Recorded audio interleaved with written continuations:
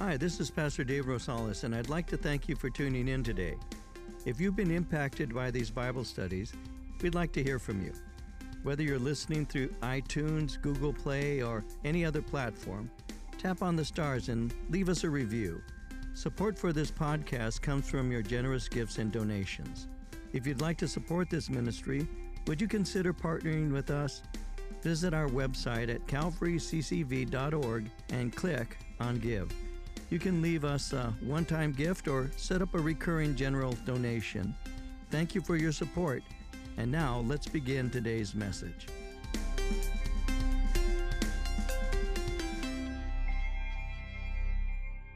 First John chapter 5. We're going to be looking tonight at verses 6 through 13. First John chapter 5, verses 6 through 13. I'll begin reading here at verse 6, and I'll read to verse 13. I'll just read the whole passage. Beginning at verse 6, this is he who came by water and blood, Jesus Christ, not only by water, but by water and blood. And it is the Spirit who bears witness, because the Spirit is truth. For there are three that bear witness in heaven, the Father, the Word, and the Holy Spirit, and these three are one. And there are three that bear witness on earth, the Spirit, the water, and the blood. And these three agree as one. If we receive the witness of men, the witness of God is greater, for this is the witness of God, which he has testified of his Son. He who believes in the Son of God has a witness in himself. He who does not believe God has made him a liar, because he has not believed the testimony that God has given of his Son. This is the testimony, that God has given us eternal life, and this life is in his Son. He who has the Son has life. He who does not have the Son of God does not have life. These things I've written to you who believe in the name of the Son of God, that you may know that you have eternal life, and that you may continue to believe in the name of the Son of God. So John had just made it clear that Christians are to be known by their love. You see, God is love, he has said, and we love him for what he has done for us.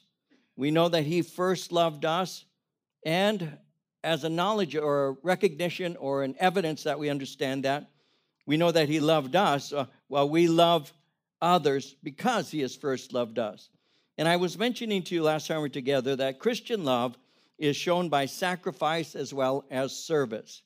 In 1 John, we saw this in chapter 3 at verse 16. John had said, by this we know love, because he laid down his life for us. We also ought to lay down our lives for the brethren. Christian love is shown by sacrifice and service. So our own sense of an assurance of salvation rests heavily on our love for other people. Again, in 1 John chapter 3, verse 14, he had written, we know that we have passed from death to life, because we love the brethren. He who does not love his brother abides in death. So this love for one another reveals that we understand that God is our Father and that we are family. That means that love for God and love for our family of faith is united. It's inseparable. Now we see that in verse 1 of this chapter.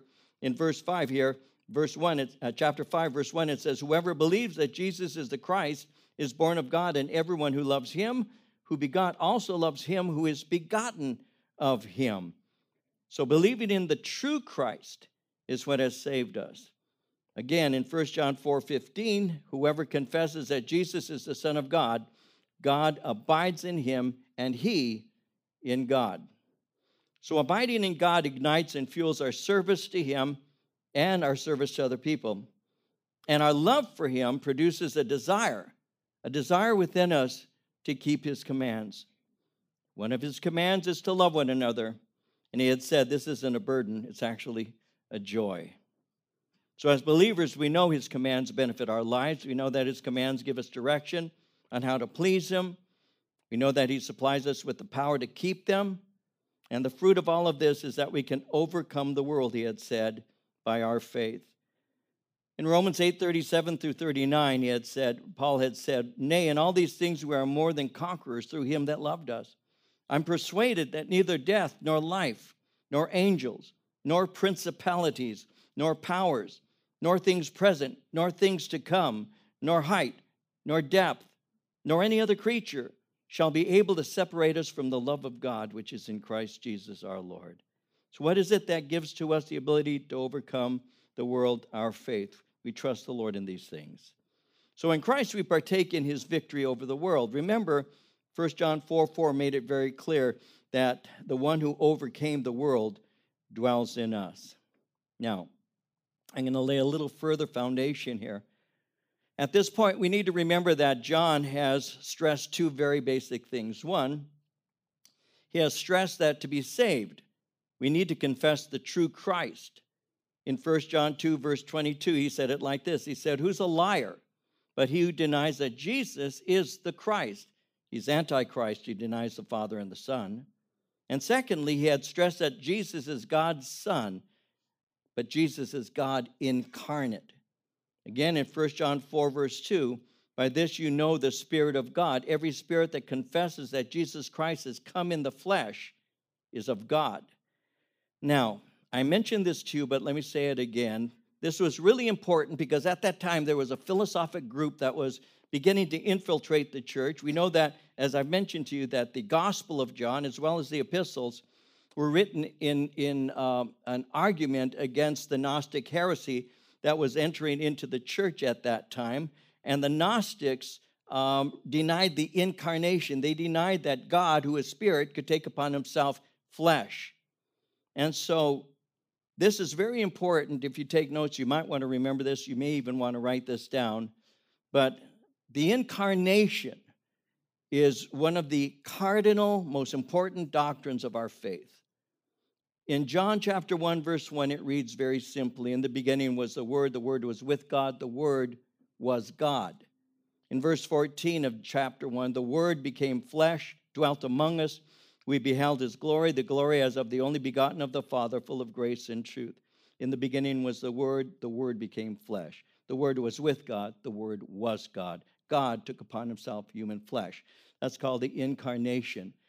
In Latin, it's very similar to the Spanish in carne, in flesh, in meat. And so the incarnation is simply speaking about God taking upon himself human flesh. It's called the incarnation. And that's a very important thing for us as believers to understand. And I'm going to develop this with you as we go through this. The writer of Hebrews wrote concerning this in Hebrews 1, 7 and 8. He said, "Of the angels, he says, who makes his angels spirits and his ministers a flame of fire. But to the Son, he says, your throne, O God, is forever and ever. A scepter of righteousness is the scepter of your kingdom. Your throne," he said, "O God, is forever and ever." Paul, when he wrote to the Colossians in chapter 1, verse 19, said this, "God was pleased to have all his fullness dwell in him." All his fullness to dwell in Jesus Christ. In Colossians 2, verse 9, he said, "In Christ, all the fullness of the deity or the Godhead lives in bodily form." In Titus 2:13, "We wait for the blessed hope, the glorious appearing of our great God and Savior, Jesus Christ." 1 Timothy 3:16, "Without controversy, great is the mystery of godliness. God was manifested in the flesh." Romans 9, verse 5, "Christ, who is God over all, forever praised." So that is a cardinal doctrine. I've talked to people, so have you, who have said, "Well, I believe in Jesus, I just don't believe he's God." And so the Bible says that's not possible. You cannot have a relationship with God if you don't know who Jesus Christ is. Jesus Christ is God in human flesh. The Gnostics were denying that, and that's why John is writing. Now, in the following verses, the verses we're about to look at, there are various witnesses that testify who Jesus is. We have the witness of the water and the blood. We have the witness of the Spirit. We have the witness of heaven. And we have the witness of the experience of eternal life. And each of these serve as witnesses concerning God's Son, Jesus. Now, in verse 5, John asked, who overcomes the world but he who believes in Jesus? Well, in verse 6, he continues. He says in verse 6, "This is he who came by water and blood," Jesus Christ. Not only by water, but by water and blood. And it's the Spirit who bears witness because the Spirit is truth. So, again, John is dealing with Gnostics. They insist that Jesus couldn't have been God. Again, they thought spirit and matter could not operate together because matter is evil and spirit is good. So the Christ Spirit came upon Jesus at baptism, they would teach, but the Christ Spirit left him at the crucifixion. They would say, that's why Jesus said, my God, why hast thou forsaken me? So the Gnostics said, see, the Christ Spirit departed and the human Jesus was on that cross. Well, when it speaks concerning these witnesses, I want to develop this. He speaks of the water and the blood. This is he who came by water and blood, Jesus Christ. So he speaks first of the water and blood. Water and blood, commentators have stated, is really a term that would pretty much speak of the totality of his mission from his birth to his death.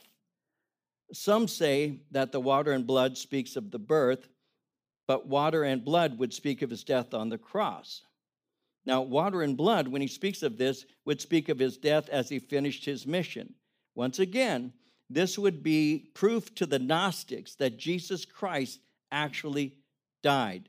So when it speaks of water and blood, that makes us remember something found in John 19, 34 and 35.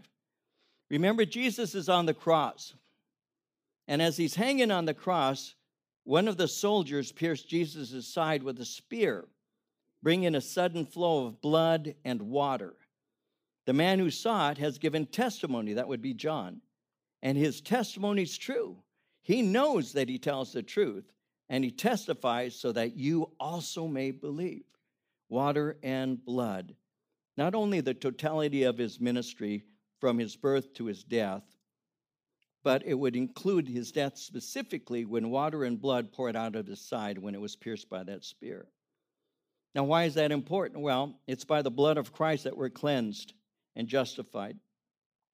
In Romans 5, verse 9, Paul said it like this. He says, we have now been justified by his blood. How much more shall we be saved from God's wrath through him? John speaks of the witness of the Spirit. Now, in John 16:8, Jesus spoke of the Spirit and said that the Spirit convicts the world of sin, righteousness, and judgment. So the Spirit brings conviction. And because you were convicted, you came to faith in Jesus Christ. Nobody gets saved if you're not convicted by the Spirit. Nobody has a relationship with Christ that is real if you have not experienced conviction. Conviction is where the Holy Spirit is basically convincing you of your sin and your need for salvation. It isn't condemnation. It's conviction. When our church first began, and we were meeting in a small place called Central School in Ontario by what used to be the Bob's Big Boy off of Euclid. I gave a study, and at the end of the study, I was standing visiting with people, and I'll never forget this person who came up to me and said to me, you know, I don't go to this church normally. And they mentioned the church that they go to. I normally go to this church, but I thought I would just come and visit you today. I said, well, it's nice to have you. Nice. They said, you know, I'll never forget. You know, sometimes I just need condemnation. And I thought, I'm feeling all bad. I'm thinking, did I condemn you? So I said, shut up, stupid. Now you can feel, no.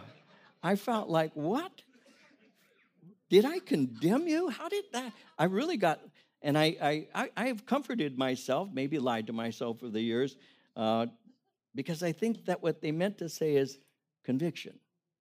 That's what I think, because condemnation is not of the Lord. God does not bring, there's therefore now no condemnation for those who are in Christ Jesus. Condemnation is not something a believer is going to experience. Conviction, that's something different. And so the conviction of the Holy Spirit sometimes can be so intense that you can almost feel this person speaking to me, and you can even get mad because it feels like it's a personal attack on you, when in fact the Holy Spirit is simply opening your heart for you to see it. This is what's really inside of you. You see, a lot of us have collected friends who are a lot worse than us. so that when we feel convicted, we can say, but at least I'm not as bad. Sometimes we hire them.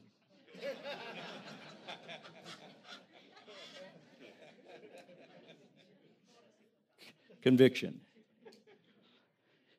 It's the Holy Spirit who brings conviction.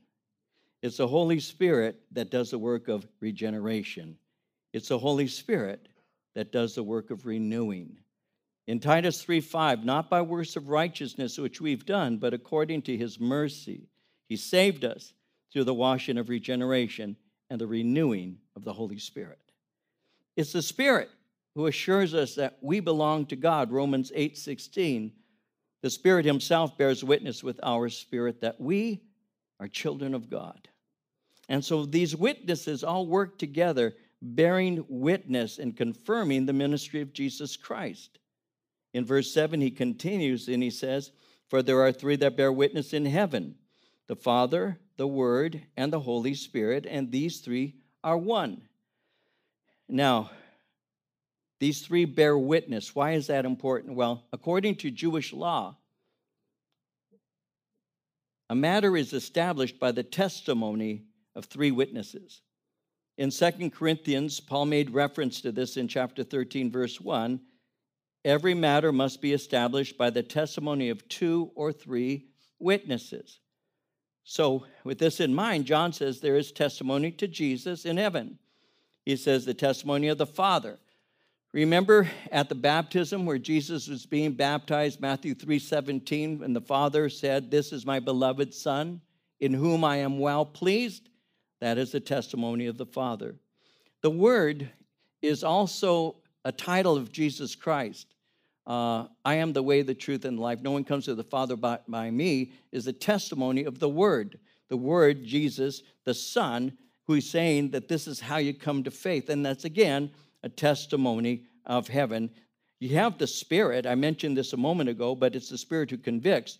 But according to John 15:26, when the Helper comes, Jesus said, whom I shall send to you from the Father, the Spirit of truth, who proceeds from the Father, he will testify of me.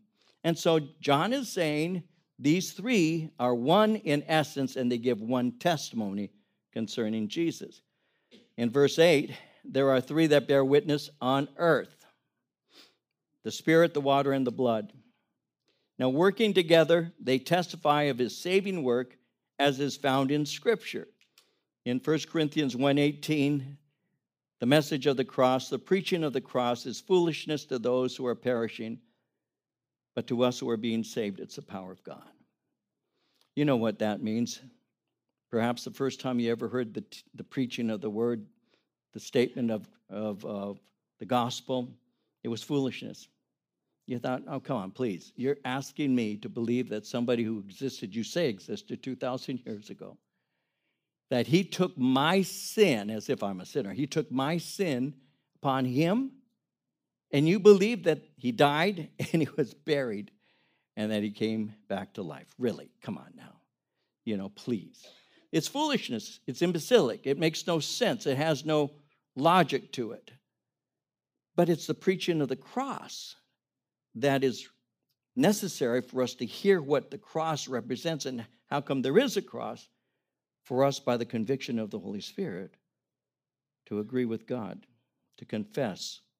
To confess means to say the same thing, homologeo. It speaks of saying the same thing. I'm simply agreeing with God. I'm confessing he's right, I'm wrong. That's confession. You're right, I'm wrong. Before, that was a foolish message.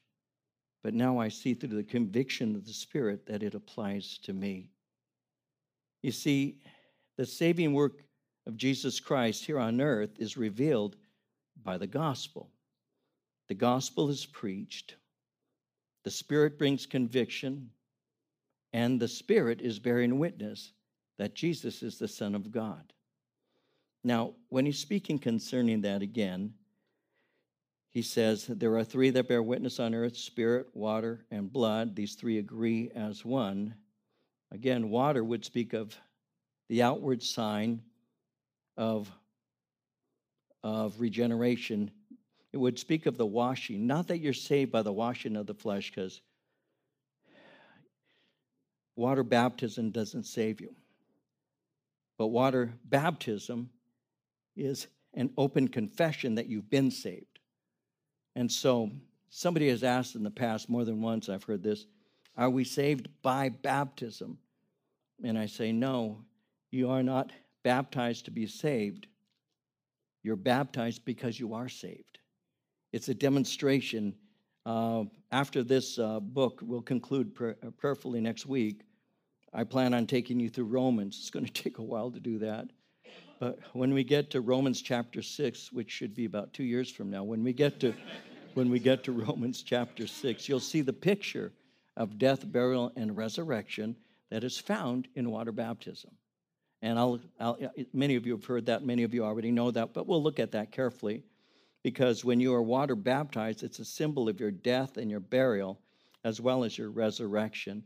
You go down into the water as if you're entering into a grave. They call it a water grave. And then you come out as a symbol of new life. So the saving work of Christ is revealed in the gospel. The Holy Spirit working brings conviction, bearing witness that Jesus is the Son of God. The water would speak of our being washed in baptism, celebrating the reality of our salvation. And the blood obviously speaks of his death on the cross, which provided salvation.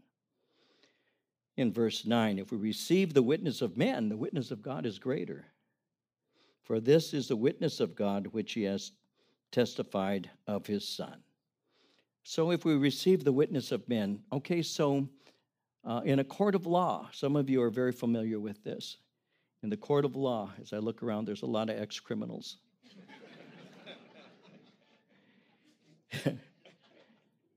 In a court of law, men can testify and can be believed. They can be referred to as a credible witness. So in court, a man can be looked at as being credible. But he's saying God's witness is greater. Why? Because God cannot be deceived, and neither does he deceive others. Men can be deceived. There's probably more than just a few over the years of people who were able, through a good lawyer, to deceive a jury to believe that they're innocent. More than just a few. And because men can be deceived, but God can't. And God doesn't deceive anybody. Now, some say, and I want to develop this for a moment. I was thinking about this as I was preparing the study, and it may be, and I'm looking at the time because we have communion. I'm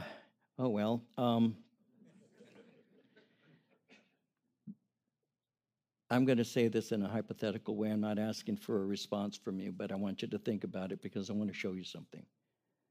First, I want to say, God cannot be deceived, neither does he deceive.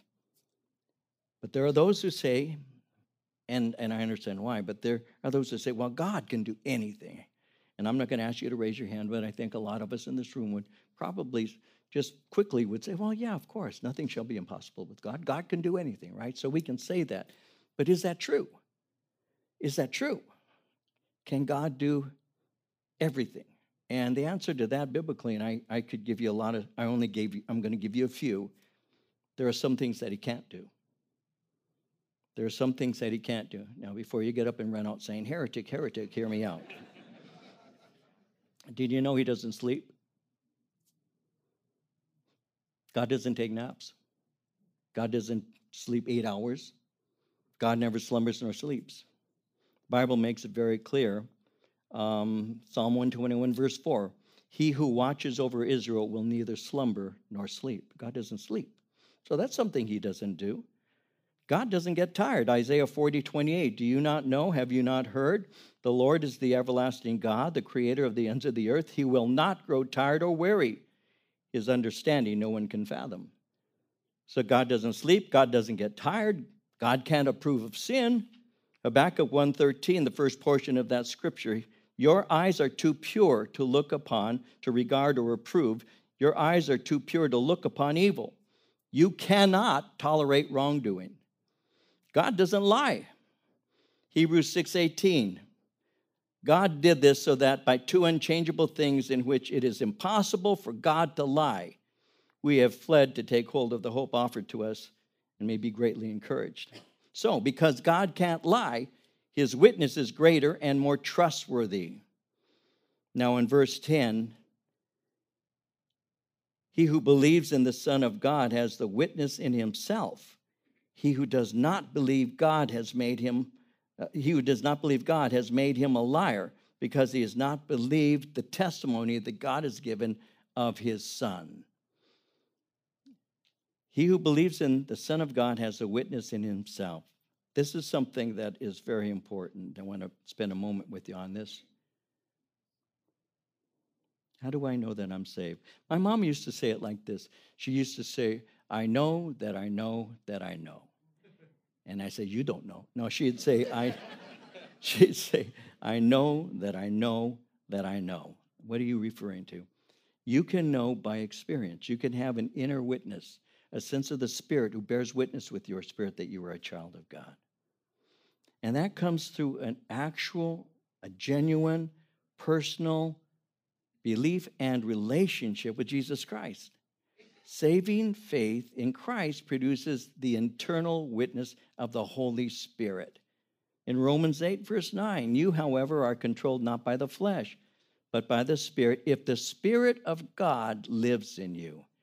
Anyone who doesn't have the Spirit of Christ does not belong to Christ. There is an internal witness. There have been times when my heart has been accusing me. But John has already said, God is greater than your heart. He knows all things. I haven't been saved by emotion. Maybe someone needs to hear this, perhaps not in this room, maybe watching online.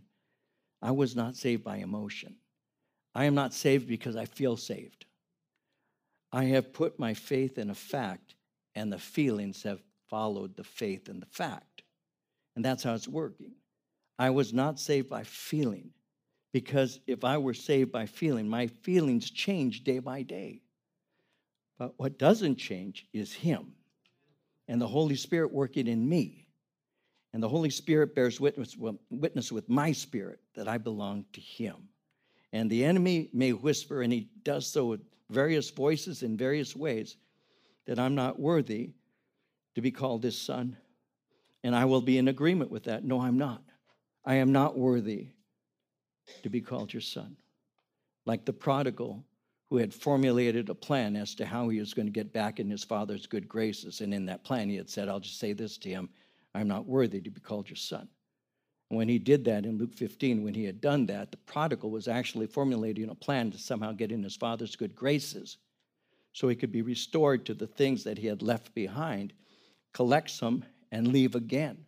So he had, what shall I do? This is what I shall do. I will say, and he has a whole plan. But when he goes and he's coming down the road and he sees his father running up the road, he was broken. Now, why was he broken?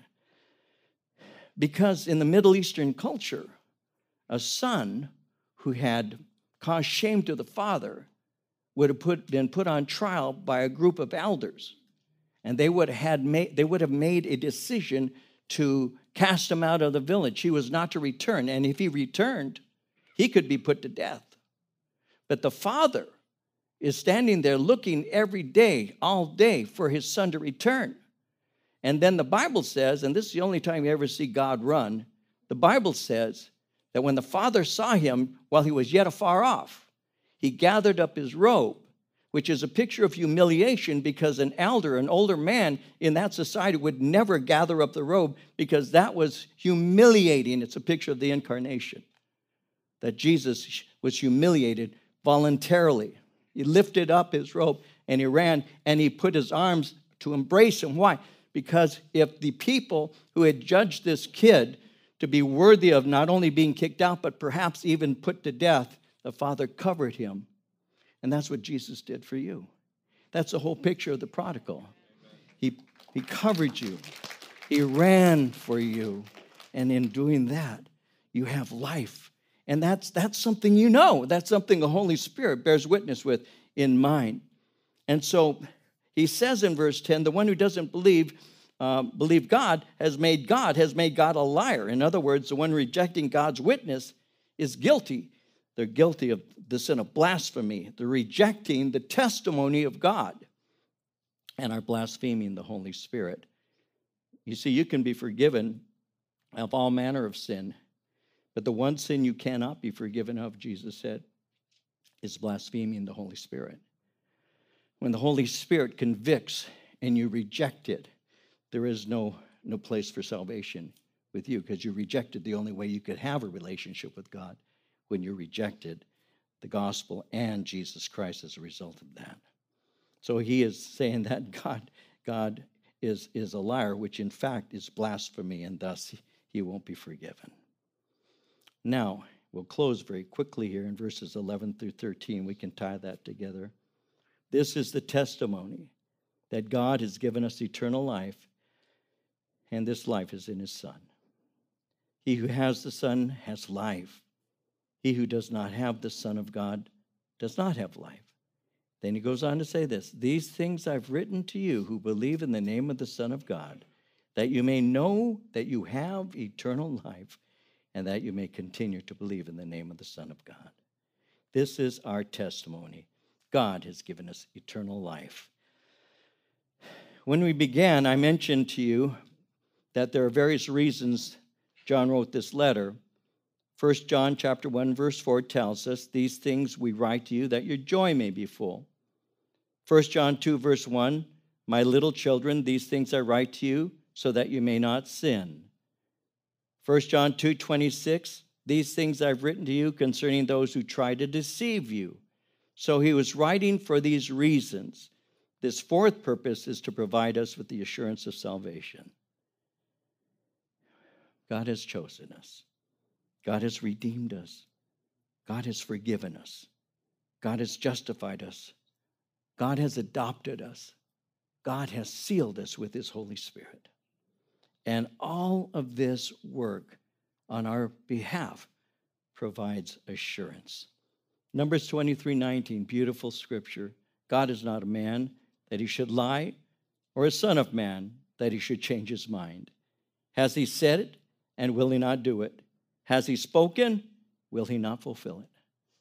God can be trusted. You can have 100% assurance that you're right with God and you're going to heaven. You can know that. That's why he wrote this. He says these things he's writing. Those who believe in the name of the Son of God, that you may know that you have eternal life. For certain, you have a relationship with God, and that life is in his Son. And if you have that Son, he said, you have life. You have it. It's a present tense experience. We have been born again. God so loved the world, the Bible says, that he gave his only begotten Son, that whosoever believes in him should not perish, but have eternal life. John 3:36, whoever believes in the Son has eternal life. John 5:24, most assuredly I say to you, he who hears my word and believes in him who sent me has everlasting life, shall not come into judgment, but has passed from death into life. You have it if you're born again. Your conscience may accuse you. Your heart may accuse you. Your friends may accuse you. Your wife or your husband may accuse you. Your children may accuse you. There's a lot of things that'll accuse you. But if you've given your heart to Jesus Christ, he doesn't accuse you. You have a relationship with him. And that to me is extremely, extremely important. And the life we have is not just length of days. I was sharing with the group the other day, and I'll close with a couple thoughts. I was sharing with some guys the other day. I said, when you're young, you want to live forever. You just want to keep going forever. I want to keep, when you're young. At a certain point, when you used to jump out of bed, now you roll. When you hit the ground running, now you just hit the ground. There are so many things that happen in a long life, a lot of blessings, of course. But there are other things, and a lot of us are already understand this. And again, I'm not going to belabor this, but this is something the Lord has been speaking to my heart recently. There is a lot of gain in living on earth with a long life, of course. You have your children if you're married. You have your grandbabies if you can. Those are all blessings. But you also go through a lot of loss. You lose friends. You lose parents. You lose a lot. You go through aches and agonies over time. You just do. Without Jesus, I wouldn't make it. And I know that. But I thank God because he's not saying just the length of days in terms of, you can live to be 100, 120. Who wants to live that long? I don't. Not on earth. Eternal life speaks not just of eternity itself, but a quality. It's referred to as age-abiding life. It's a life that has fellowship. This is eternal life, Jesus said. I'll say it like this, that they may know thee, the only true God, and Jesus Christ, whom thou hast sent. John 17:3. That is age-abiding life. It's a fellowship with God that continues through eternity and fellowship with one another. So that's why it's important for us to get along now, because you're going to be together for a long time. It's a quality of life that we have, and we can know that, and we can have an assurance. How can I have an assurance? Because I've received Christ, because the Spirit convicted me, because I've been born again. And how do I have confidence in my life?